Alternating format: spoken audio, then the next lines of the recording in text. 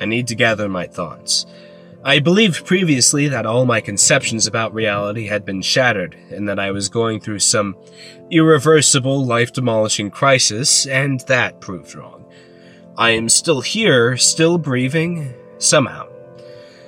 That last word has a few more implications in it than you might think at first. And so I am here now, writing this down, trying my damnedest to find a place to go, I guess. And the first breakdown will have a part in it, this I swear. See, back when I was a kid, round about the ages of 7 to 9, I would often be in my home by myself. Mom had taken on the night shift at one of the local salvage operations, and it meant good money, sure, but it also meant that if she couldn't get anyone to watch over me, I was going to be stuck in her half-devastated shack all by my lonesome. In the day, that was great. It meant that I could run my games with Jacob and the others in a hellish playground of steel beams and plaster tiles fluttering in the breeze. Dangerous, sure, but most kids like dangerous. That's until the night, of course.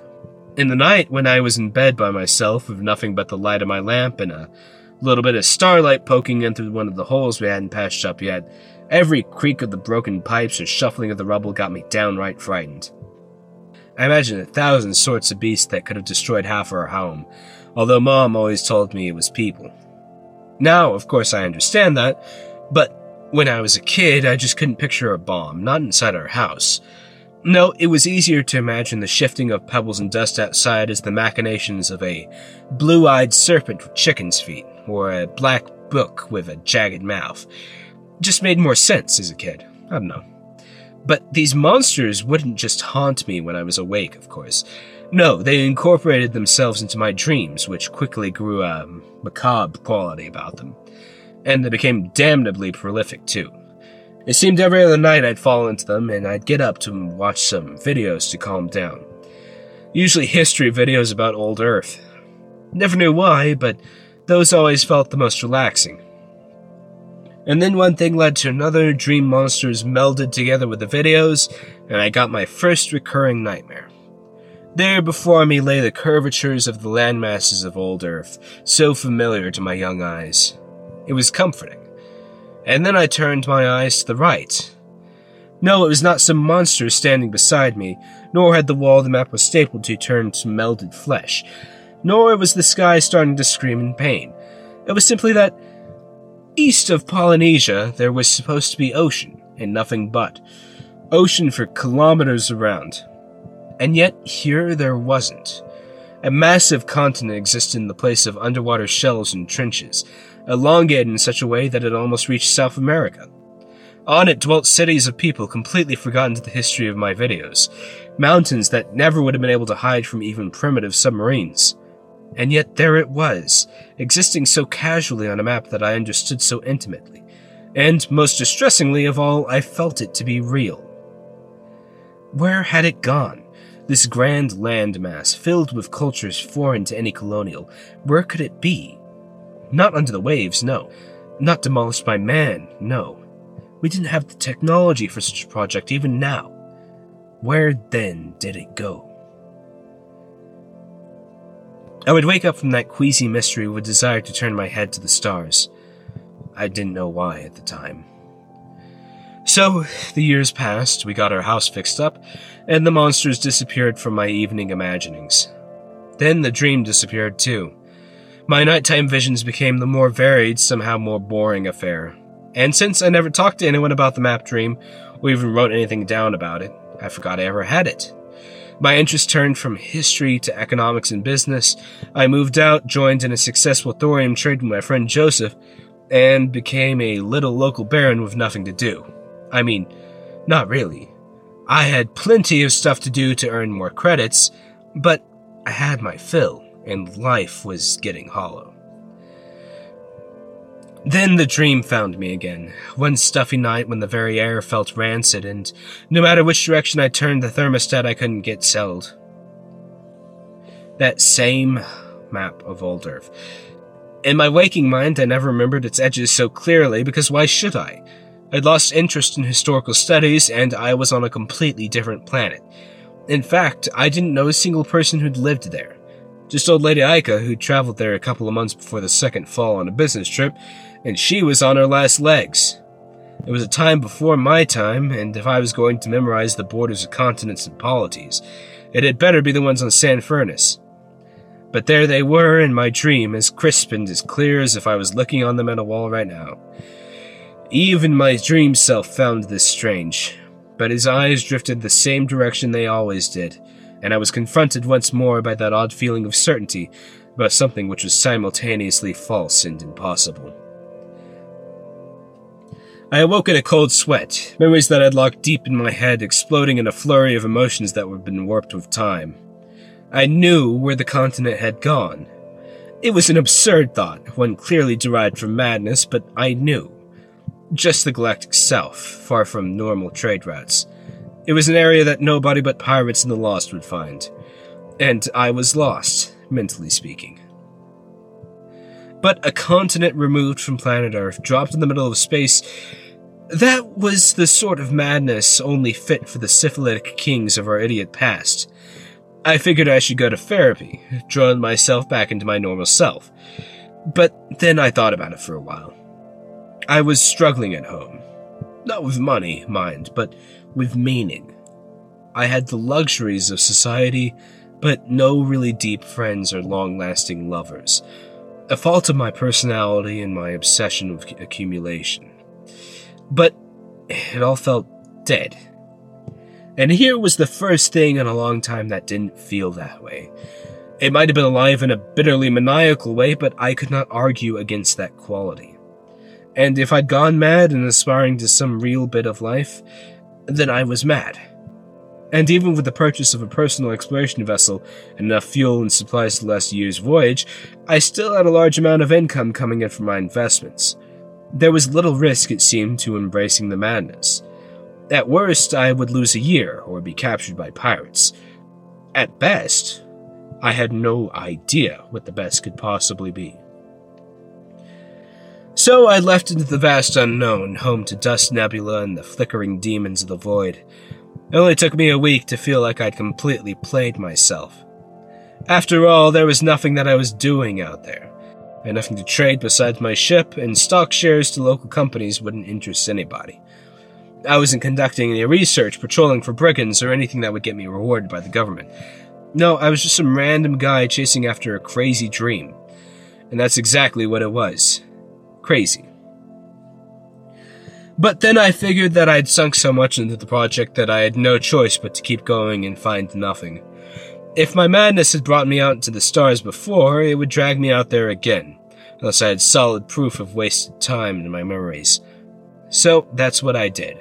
I sat around, drank, played games by myself, and waited slowly as the ship sprinted itself towards coordinates which certainly contained nothing but a few hydrogen atoms and the sparse light of faraway stars. In my boredom, I even picked up this habit, although I certainly haven't gotten eloquent or charismatic by it. So, weeks turned to months. Then, the radar telescopes picked it up. Even with modern tech, it could have just been a blip. After all, detecting an object of such a small size from such a large distance without any solar bodies nearby, it was like trying to get a blind man to tell you what Hadrian's Tower looks like from 80 kilometers away. It just doesn't work. But, of course, I was out in the wilds for the purpose of finding the impossible, and so I drew closer. It was no blip, but a subplanetary body with minimal heat signatures. If it was a Marauder asteroid, they were cleverly masking their heat signatures, and I would gladly fall into the trap. I drew closer and closer, and then I saw through the regular telescope. I wept. I'm not gonna lie. I cried until my eyes hurt, but I wasn't even sad. I didn't even think it was a miracle. I didn't know what to think about anything anymore. All the laws of the universe, everything I learned about history, there were thousands of stories that hadn't been unveiled, and I just found one of the most spectacular of them all. But then I drew even closer, and what sane part remained in my mind just completely exploded. Not only was the object the exact same shape as the continent I envisioned in my dreams, but it was green. It was graced in only starlight, but earth plants grew upon it in riotous profusion. But I drew closer, until the ship I dwelt in was smaller than the rock. I had found Earth, a real, true piece of it. The landing was completely uneventful, with the craft only having to navigate atmospheric currents for a few hundred meters or so.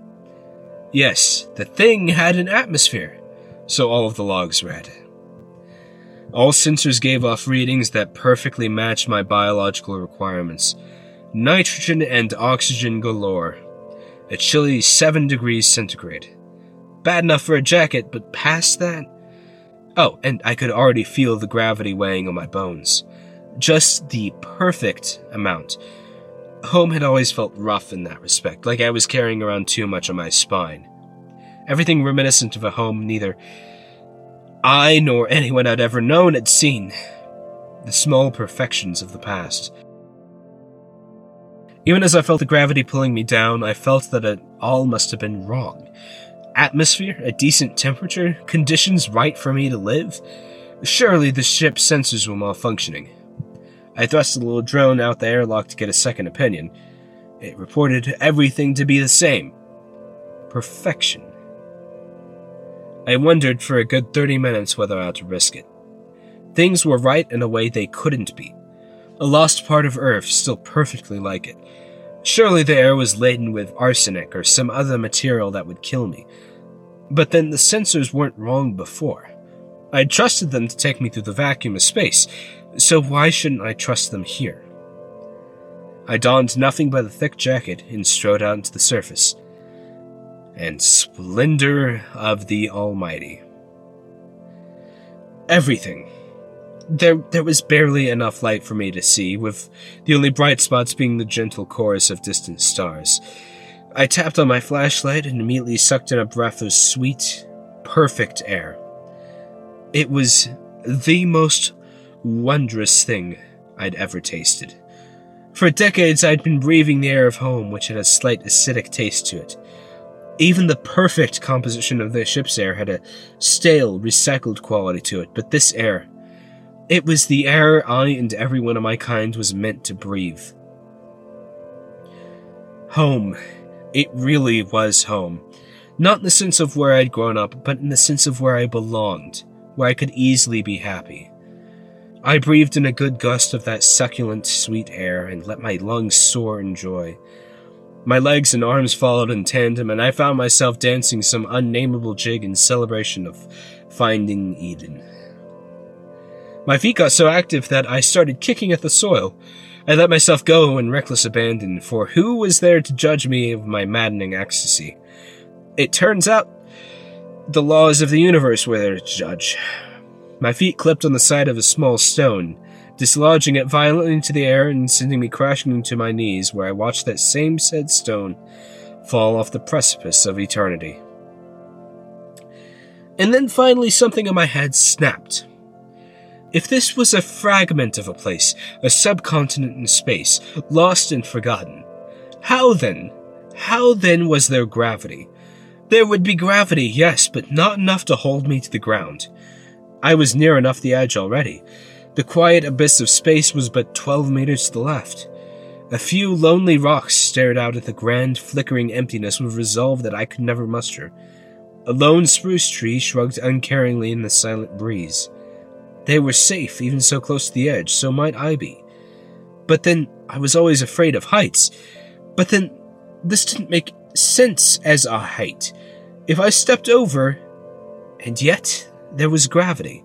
I felt it in all of my limbs. Something I totally ignored until that very second due to the simulated magnetic fields in my ship. I walked over to the edge, quieting the screams of vertigo in my head. Just one peek. That was all I needed. Then I'd let myself enjoy the sublime gravity of this little anomaly. Sure enough, my head swam with dizziness almost immediately. Seeing stars below you is all fine and good in a spaceship. Well, no. Not even then. Even then it feels weird. But it's even stranger when you see them below your feet, and your feet are touching ground, and below you, where there should be the nameless, near forceless void, growled the chains of gravity. They screamed at me to put my foot just a little more forward, to join the rock and spiraling eternally towards nowhere, to spend the last minutes of my life choking to death in the cold. I yanked myself back.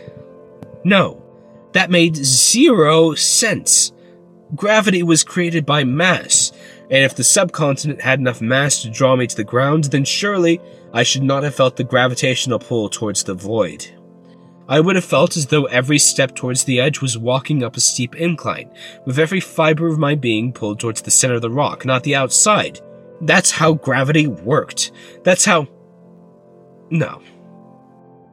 There was another idea in my head, and I had to prove it to myself. I just had to brave the spiraling gravity of the void one more time. And there they were.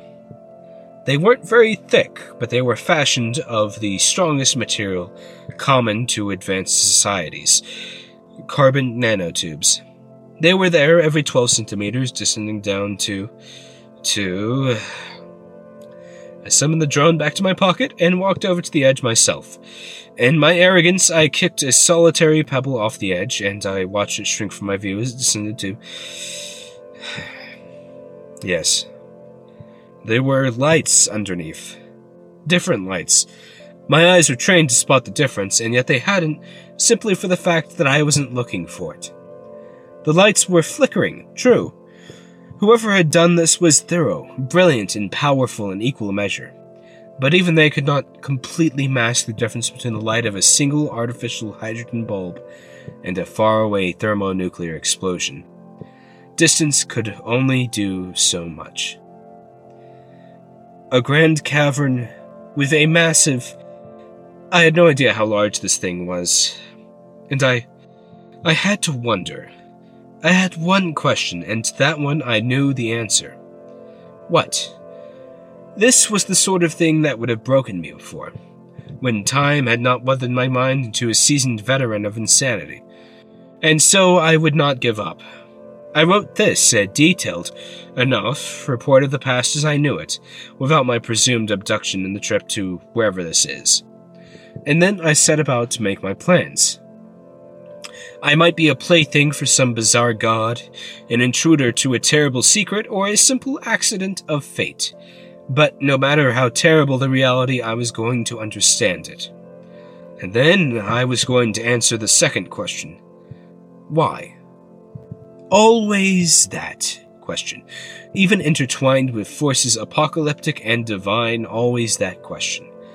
But can you blame me? We all know the alternative to questioning.